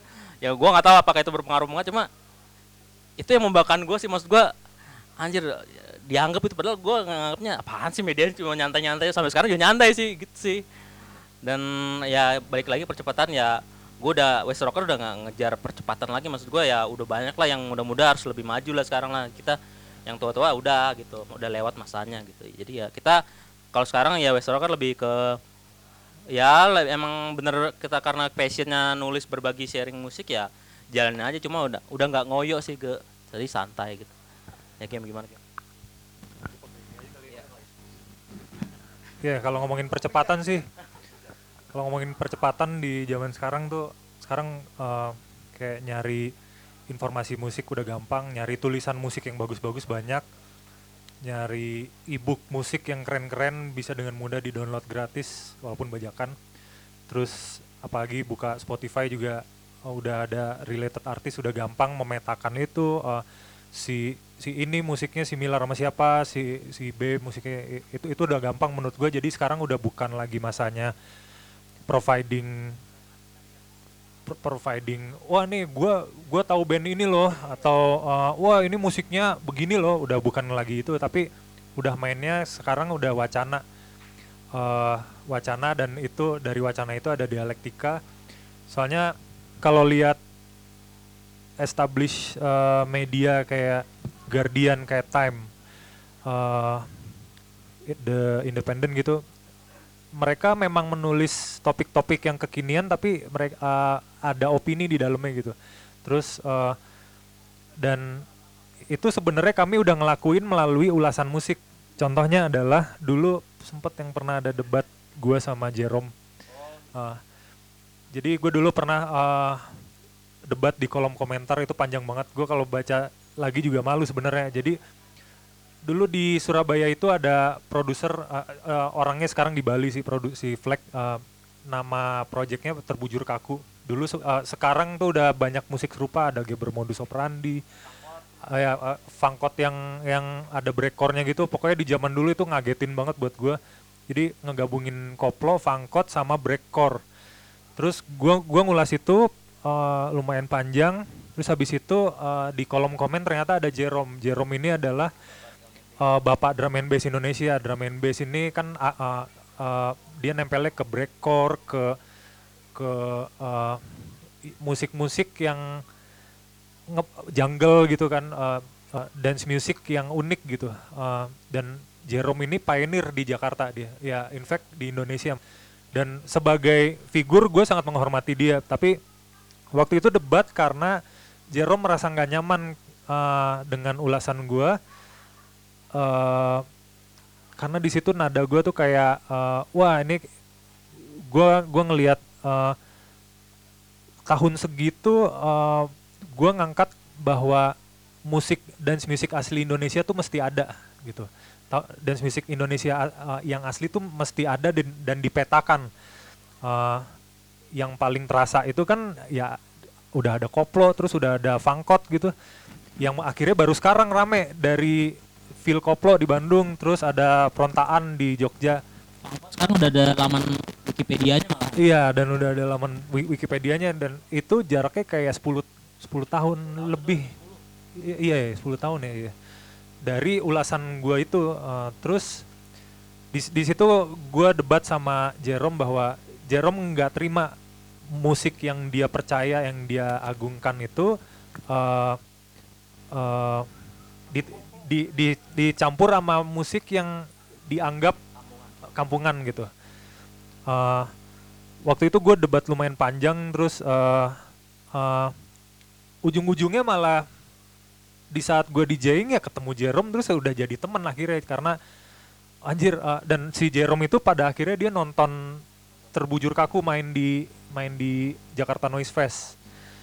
Dia main dan gue seneng banget ngeliat itu, anjir, bisa begini efeknya gitu, dari debat ini. Terus si Jerome penasaran, dia nonton, terus akhirnya mereka temenan juga, mereka kenalan ya.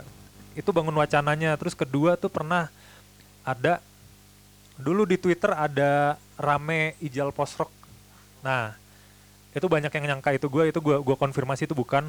Gue nggak tahu itu siapa di baliknya, tapi dia nih figur pendengar musik post rock yang awam tapi kayak snob gitu, tapi dia sebenarnya polos gitu. Nah, waktu itu gue sempat mewawancara dia melalui email, terus dia nggak ngakunya sih, oh gue nggak mau ditemuin, tapi lo bilang aja lo ketemu gue di Karawang gitu. Oke, ya udah, gue akan membuat ini jadi format kita ceritanya ketemu beneran. Ya udah, terus gue tanya, gue mau wawancara dia lumayan panjang gitu, terus efeknya adalah seingat gue ada percakapan di Twitter yang menyangka itu gue, terus banyak yang kayak marah-marah sama gue jadinya gitu. Fansnya post-rock itu. Iya. Nah itu bikin gue anjir, ini efeknya terasa juga ternyata, dan padahal gue juga nggak bermaksud apa-apa, tapi terlepas dari kontroversinya, gue ngerasa oke, ini salah satu cara membangun wacana di Wasted Rockers gitu. Bisa melalui wawancara, bisa melalui ulasan, bahkan dari ulasan bisa debat. Terus dulu lo tuh pernah yang dicari sama anak grunge Jakarta itu juga lo. Tapi emang kultur Indonesia tuh belum siap kritik musik gitu, jadi belum siap. Jadi di zaman itu gue nggak tahu zaman sekarang ya, mungkin masih kan. Jadi padahal kalau kita kiblatnya ke Amerika gitu, kritik musik udah gila-gilaan kan, udah parah gitu. Kritik musik bisa menjatuhkan artisnya, bisa naikin artisnya gitu. Tapi kalau yang gue tahu kayaknya di Amerika, di Inggris fine aja gitu kan, kritik musiknya nggak sampai ada ancaman fisik segala macam. Sementara di Indonesia, waduh, bisa offline ininya berantemnya. Itu kan ya agak, kalau menurut gue sih rada childish sih. Jadi ya mungkin ya kulturnya kita belum siap ke situ, tapi nggak tahu, mungkin sekarang udah berubah kali. Dan beberapa tahun terakhir kan muncul tuh banyak beberapa penulis muda yang mau kritis juga. Ada ya beberapa, ini gue anonimin deh namanya. Jadi dia pernah nulis tentang sore apa gitu, jadi dia kritik gitu ya gitu. Tiba-tiba ya bla bla bla, jadi dia agak jiper juga yang nulis. Jadi udahlah, gue langsung encourage dia, ya kritik musik emang harus gitu bro sebenarnya. Jadi ya mungkin kultur kita belum siap kritik musik kayak gitu. Dan kalau gue inget zaman dulu kan Wasted Rocker pas kita zaman muda kan masih belum bara-bara tuh, nulisnya emang kacau sih. Kalau jelekin artis yang kita nggak suka tuh. Kalau sekarang sih gue agak cooling down, dan gue kalau misalnya ada kiriman demo yang emang jelek gitu, ya gue diemin aja gitu daripada bikin konflik. Kalau zaman dulu emang masih berapi-api mahasiswa gitu, sikat lah nih kan, sikat gan prok. Tapi itu jauh lebih mending daripada gimana Dead Rockstar ngulas ya zaman dulu ya. Dulu si Erik kalau nulis zaman masih milis ya. Jadi pokoknya semua kultur yang online ramai sekarang itu, dulu yang gue rasain sih muaranya ada di milisnya Dead Rockstar ya. Yang ramai sekarang si Aryan ada di situ. Kita juga semua lah. Skena petinggi skena Indonesia tuh rata-rata di milis Dead Rockstar sih sekarang. Nah di gue ngeliat spirit mengangkat wacana tuh ya dari forumnya si Erik ini, gimana kayak ngomongin soal wacana klasik kayak indie versus mainstream lah, terus itu tuh yang reply itu banyak. Nah, somehow gue membawa, kalau gue pribadi gue membawanya itu melalui ulasan, cuma yang membedakannya itu aja. Mangga. Oh tuh, naon cenah teh. Bade, aja. Beneran. Oh, bener. Bertanya, naon menyangga atau salaman bisa. Ngasih komentar lah. Cali kowe teh. Selamat siang. Jadi moderator juga nih.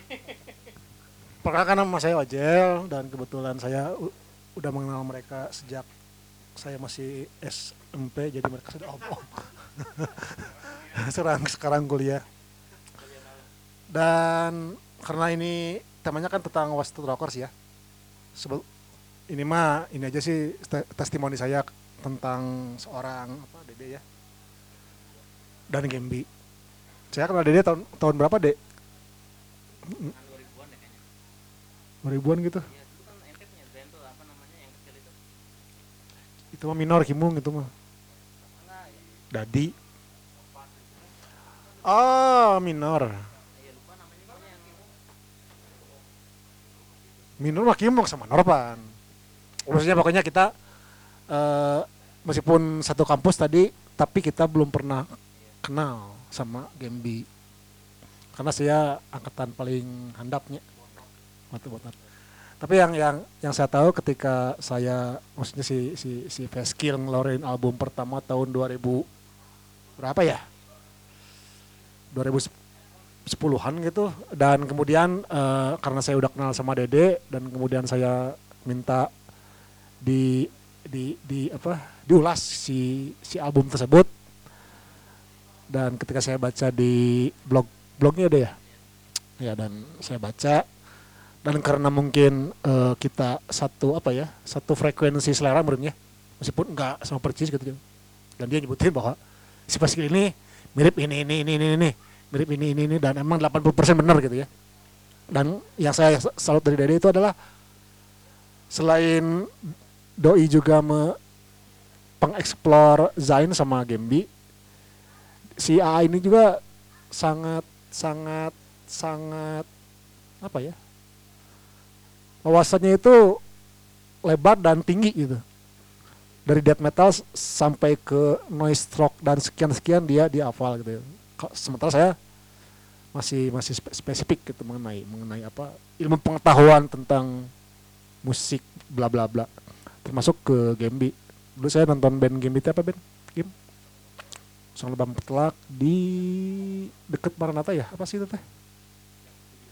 Yang itu. Dan saya kaget nontonnya. Kok ada gitu band di Bandung seperti itu gitu ya.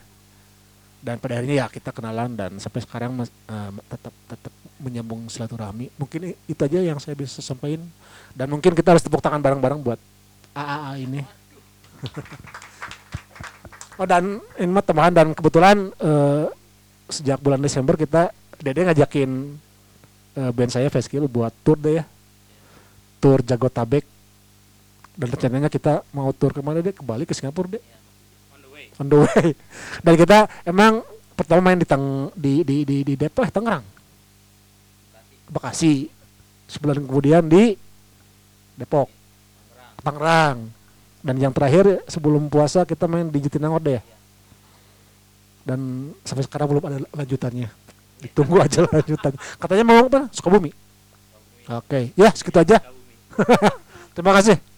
Hatur nuhun. Agak banget. Jadi saya mau sedikit sharing tentang skena Jatinangor. Jadi karena sekarang tuh dari scene Jatinangor tuh banyak band-band yang cukup besar di skena nasional dan populer gitu, kayak apalah The Panturas, apalagi sih Skies Cahyo lah, apalah Banana lah, segala macam. Alvin and I. Jadi nggak tahu ya, apa Vicom apa, oh iya. Jadi gini, jadi emang pas gua baru masuk ke kampus tuh, dan itu walaupun pengaruh Bandung kan tahun 2000-an awal tuh megang banget lah, megang skena nasional banget tuh. Bahkan Jakarta di overshadowed sama Sin Bandung. Jakarta di bawahnya Bandung saat itu kan, megang banget Bandung tuh. Nah, kita tetap kiblatnya tetap Bandung, cuma Bandung tuh kan jaraknya ke Jatinangor lumayan lah 20-an kilo lah ya. Nah, karena jauh itu gue tetap main ke Bandung. Saat itu masih Sin, kalau gue kan pas zaman-zaman itu emang lagi digging Sin Saparua tuh. Gue sempat ngerasain era-era Saparua. Gue nonton Gor Saparua. Cuma effort banget tuh. Sama. Nah, mas gue karena saat itu walaupun gue tetap berkiblat sama Sin Bandung, cuma kan nggak mungkin setiap hari kita main ke Bandung kan, lain ongkos gede, biaya gede. Jadi ya gue sama beberapa teman segemi waktu itu juga salah satunya, jadi udahlah kita bikin gig kecil-kecilan gitu saat itu, mikro gig itu. Soalnya saat itu scene kampus tuh banyak didominasi sama pensi kampus, pensi yang budget besar itu, ada sponsor atau enggak ya band-band gede yang main gitu. Sementara iya, musiknya udah kebayang. Nah, sementara sugar lah apalah, ragaji mesin. Nah, terusnya teman-teman gue yang ya terutama yang di sastra, fakultas sastra tuh, pas gue lihat ternyata banyak yang musiknya ya nggak umum seperti mereka gitu, dan mereka lumayan berpikiran lumayan cukup out of the box juga gitu. Jadi ya mulailah dari situ mikro gig kecil gitu, dan gue nggak nyangka kan. Jadi kemarin ya berapa tahun terakhir gue ke Jatinangor tuh udah scene mikro gig itu udah lumayan gede game. Jadi akhir tahun lalu gue ke Jatinangor tuh, mereka udah kayak punya kolektif sendiri lah. Jadi ada kalau misalnya ada band luar kota mau touring mau Jatinangor, udah ada kolektif yang ngurusin tuh anak-anak kampus tuh, dan udah ada panggung di kampus tuh, udah kayak nge-support gitu ke. Sementara zaman gue tuh, gue inget banget pas gue bikin gig di kampus yang hari tuh mikro gig itu kecil, tempat kecil gitu. Pas lagi acara mulai kan jam 12 sampai jam 1, tiba-tiba ada yang teriak ke atas, "Woi berisik!" Itu dosen yang teriak. Dan kuliah masih jalan gitu. Habis dosen itu teriak, kita berhenti dulu. Pas dosen itu masuk, main lagi.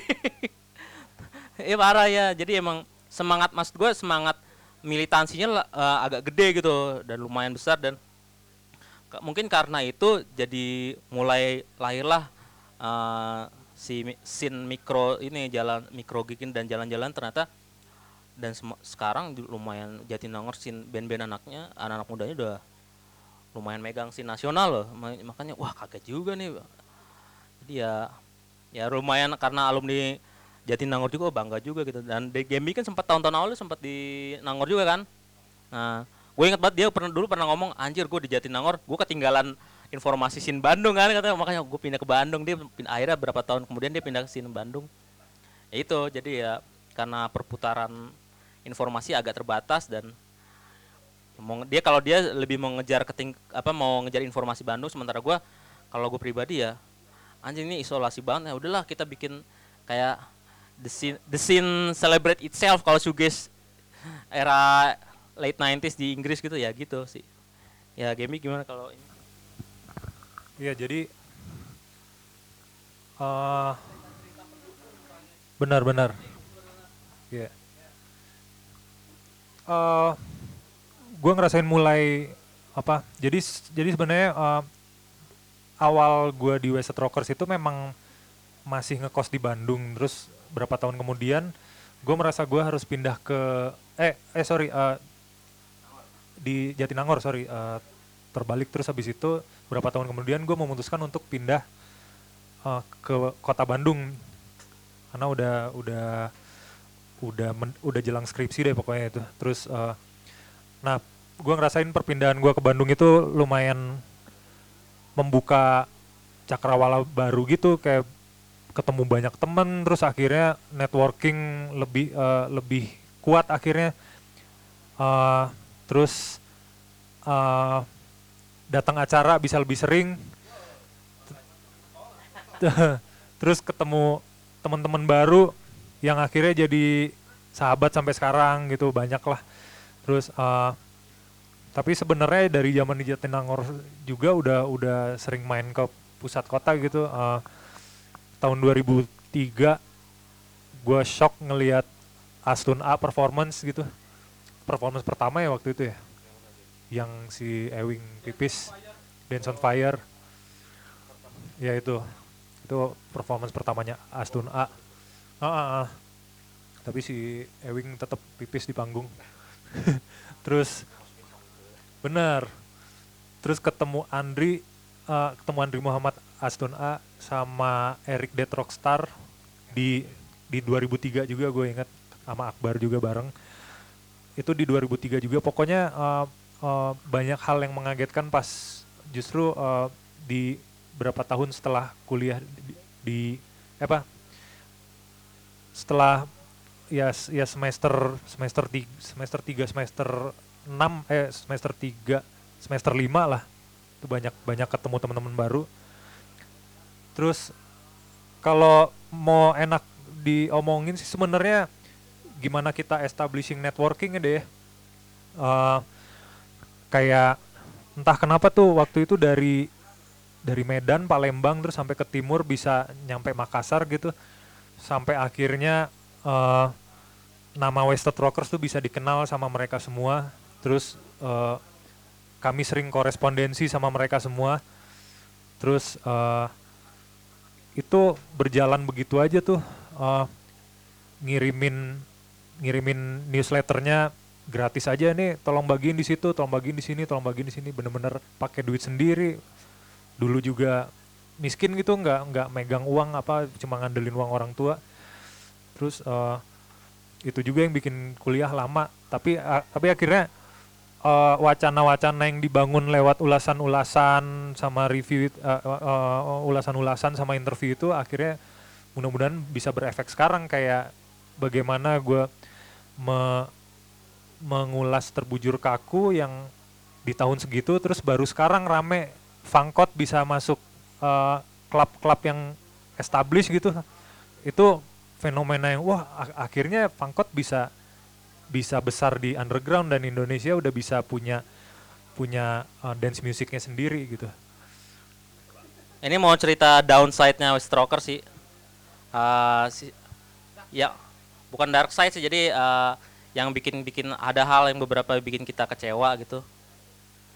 Jadi pas zaman kita bikin newsletter West Rocker cetak gitu, ya kita kan pure intention kita emang kita sharing informasi gitu. Cuma kadang-kadang ada yang orang yang istilahnya nggak menghargai, nggak, kurang apresiatif gitu. Jadi kita bagi-bagiin, habis itu dibuang. Itu nyesek banget sih. Gue pernah ngalamin sih, Gemi juga pernah ngalamin. Gue bagi-bagi, habis itu dibaca. Padahal masih ada guanya gitu kan. Maksudnya ya dia udah jalan, dibuang itu. Aduh gila anjir, nyesek. Bahkan beberapa teman jurusan gue akan jadi kayak ngeremehin gitu. Banyak banget tuh zaman kita kuliah dulu ngeremehin. Terusnya pas kita, bukannya sombong ya, pas kita udah gede dia masih, weh deh gimana weh West Rock. Ya cuma itu ya, dulu si Gembi kan pernah siaran radio juga ya, radio bagi-bagi ke salah satu personil band apalah, habis itu dibuang tong sampah ya Gem. Itu nyesek banget anjir. Pokoknya nyampe ke salah satu vokalis band metal terbesar di Indonesia saat ini, tiba-tiba dibuang. Itu kan ya lagi nongkrong di kampus, lagi bagi-bagi kan. Itu kita ada beberapa gitu. Itu nyesek sih. Jadi dan kita pas tahu oh nih orang tiba-tiba ngebuang, kita jadi tahu takarannya dia segimana game kan. Ya gitu. Jadi downside-nya itu sih, jadi nggak selalu mulus, nggak selalu ini, emang banyak ya apresiasi. Makanya gue gara-gara ya gue jadi lebih aware juga ke guanya. Jadi kalau misalnya ya downside-nya sih tuh itu dibuang-buangin. Terusnya ya.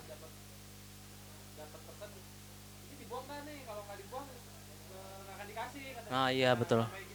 Iya si Dea ya, Sunda ya. Ya kalau mungkin dia lebih ekstrim ya, dia nyampein ke ininya. Iya. Kalau kita kan waktu itu kira-kira nih anak musik nih, kira-kira nih tampilan luarnya kan banyak yang orang tampilan luarnya anak musik, ternyata pas ini iya nggak digging gitu, nggak tampilan luarnya aja. Ya, makanya itu nyesek sih ya.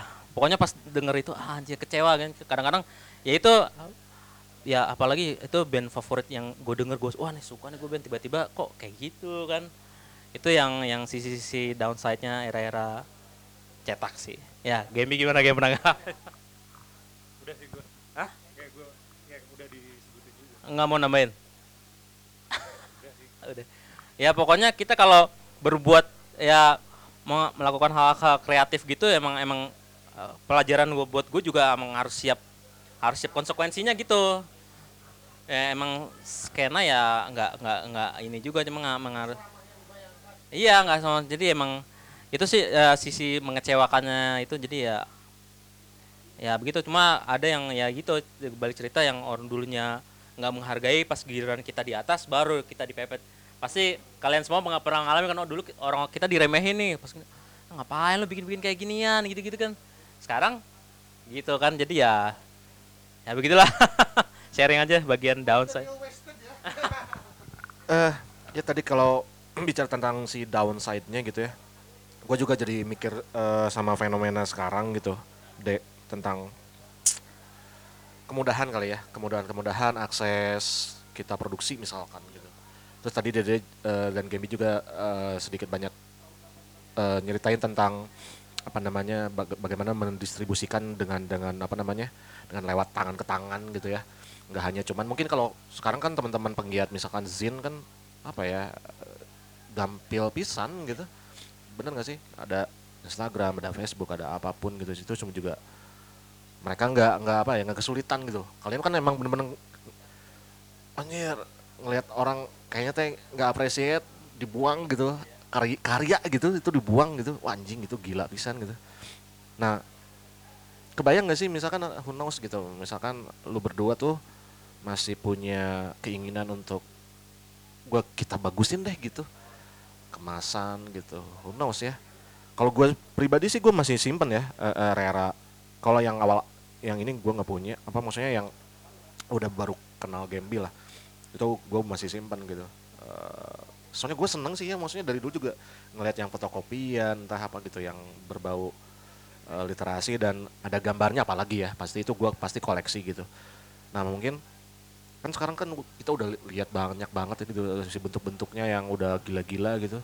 Ada nggak sih misalkan keinginan untuk bisa Gembi sebetulnya kan bisa ngedesain ya, bisa kan kayak yang si Indomaret Leto itu kan bikin poster kan lu ya Gem ya. Coba Gem. Sekarang tuh yang ribet itu di energinya sih, Meng. Di waktu. Masalah waktu sih. Cuma kalau misalnya ngelihat anak-anak sekarang bikin zin gitu, wah, gue ngerasa gue susah ngejarnya sih, karena mereka nguliknya udah lebih dalam, terus lebih artistik. Sementara gue takut sih kalau misalnya kami berusaha keep up gitu, terus Lewat eranya. iya, gue takut berakhir kayak gimana Iwan Fals aja gitu. Gue ngerti lah, gue nggak mau berakhir kayak gitu setelah ya maksain terus, aduh, iya itu gue nggak mau kayak gitu. Jadi ya bener kata Dede, mungkin Westside Rockers ini punya efek yang besar di tahun 2000-an gitu, di dekade 2000-an. Tapi kalau misalnya diseriusin lagi bikin zin atau newsletter sekarang gitu dan didistribusin lagi, gue menyangka energinya bakal beda.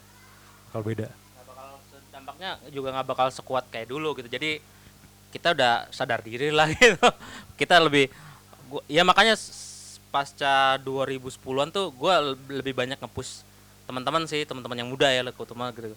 Karena emang bukan eranya kita lagi sih sebenarnya sih kalau mau ngakuin, jadi emang eranya mereka gitu. Mereka yang megang, istilahnya megang skena kan anak-anak muda sekarang.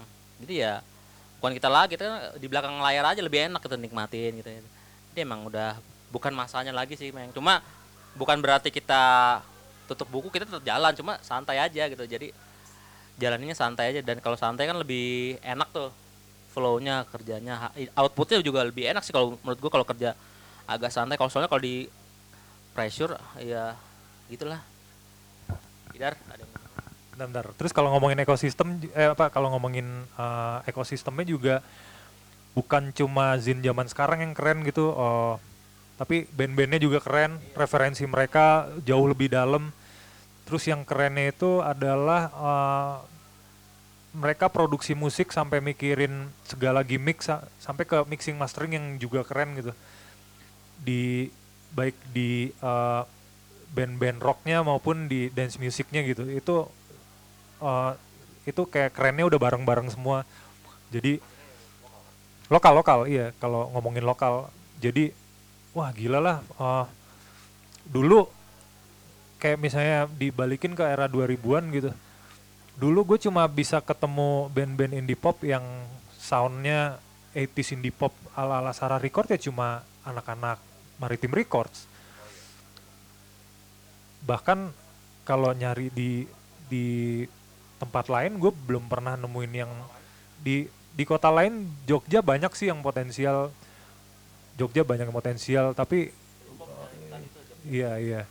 Tapi yang kena banget sih kalau gue ngerasa anak-anak sini tuh lebih eksploratif ya soal sound, soal ngulik gitu. Gue dari dulu gue ngerasa anak Bandung tuh kayak anjir lah mereka nih nggak tahu ya kayak orang-orang Jepang kali ya. Sementara anak Jakarta tuh lebih kayak anak-anak New York gitu. Yang iya kalau di Bandung nih orang-orangnya ngulik, terus mereka berkarya, terus mereka bisa nemuin sound mereka sendiri. Kalau anak-anak Jakarta kan dia lebih plural, orangnya bisa macem-macem, lebih variatif gitu. Tapi waktu itu scene Jakarta aja baru terasa begitu yang masuk era Bibis ya deh. Baru era Bibis Cafe tuh ya, Upstairs dan kawan-kawan baru mulai kebangun lagi nih setelah lama hilang. Nah, Rata-rata itu alumni Bandung itu yang ngebangun scene Jakarta saat ini rata-rata alumni Bandung semua, kuliah di Bandung semua itu kalau dipikir-pikir kan. Jadi emang banyak berutang sama Bandung sih, kita harus jujur ya gitu. Idar, ada yang mau nambahin Dar? Agak kayaknya udah ini ya. Kan namanya juga pecin. Ya, tidak ada kesimpulan sebetulnya. Tidak ada kesimpulan karena terus berlanjut. Terus, iya bisa lama. Tidak ada kesimpulan. Tapi foto bareng udah tadi, tiup lilin udah, sertifikat udah, ya. Setelah ini bisa bincang santai tanpa direkam. Aben dan Ing mengucapkan terima kasih dan selamat berlibur karena masih ada hari Sabtu dan besok untuk sirkus di Bandung. Bener, sirkus.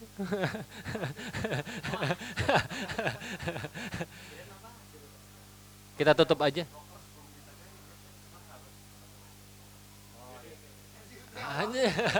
Nah, berarti yang harus di awal di akhir. Iya.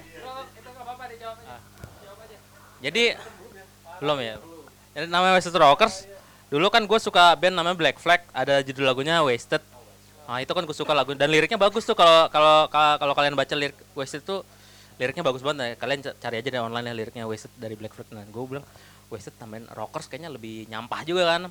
Nah, kebetulan kan gue sama si Gembi kan suka humor atau enggak art yang kitsch gitu kan, yang nyampah-nyampah gitu kan, emang yang selebor gitu.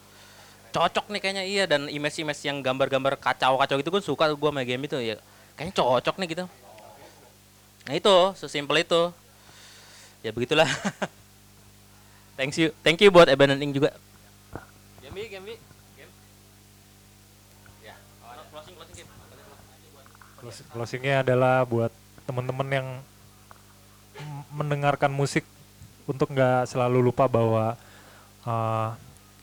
jauh lebih menarik juga kalau lo baca tentang musik itu, terus diggingnya bukan cuma seberapa aneh musik yang lo denger, tapi seberapa dalam wacana yang bisa lo angkat dari sebuah musik gitu.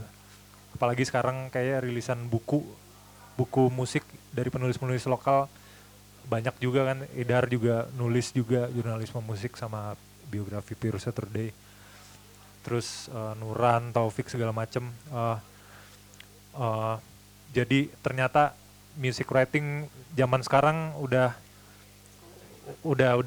lebih seru lah, lebih seru, wacananya banyak yang bisa diangkat.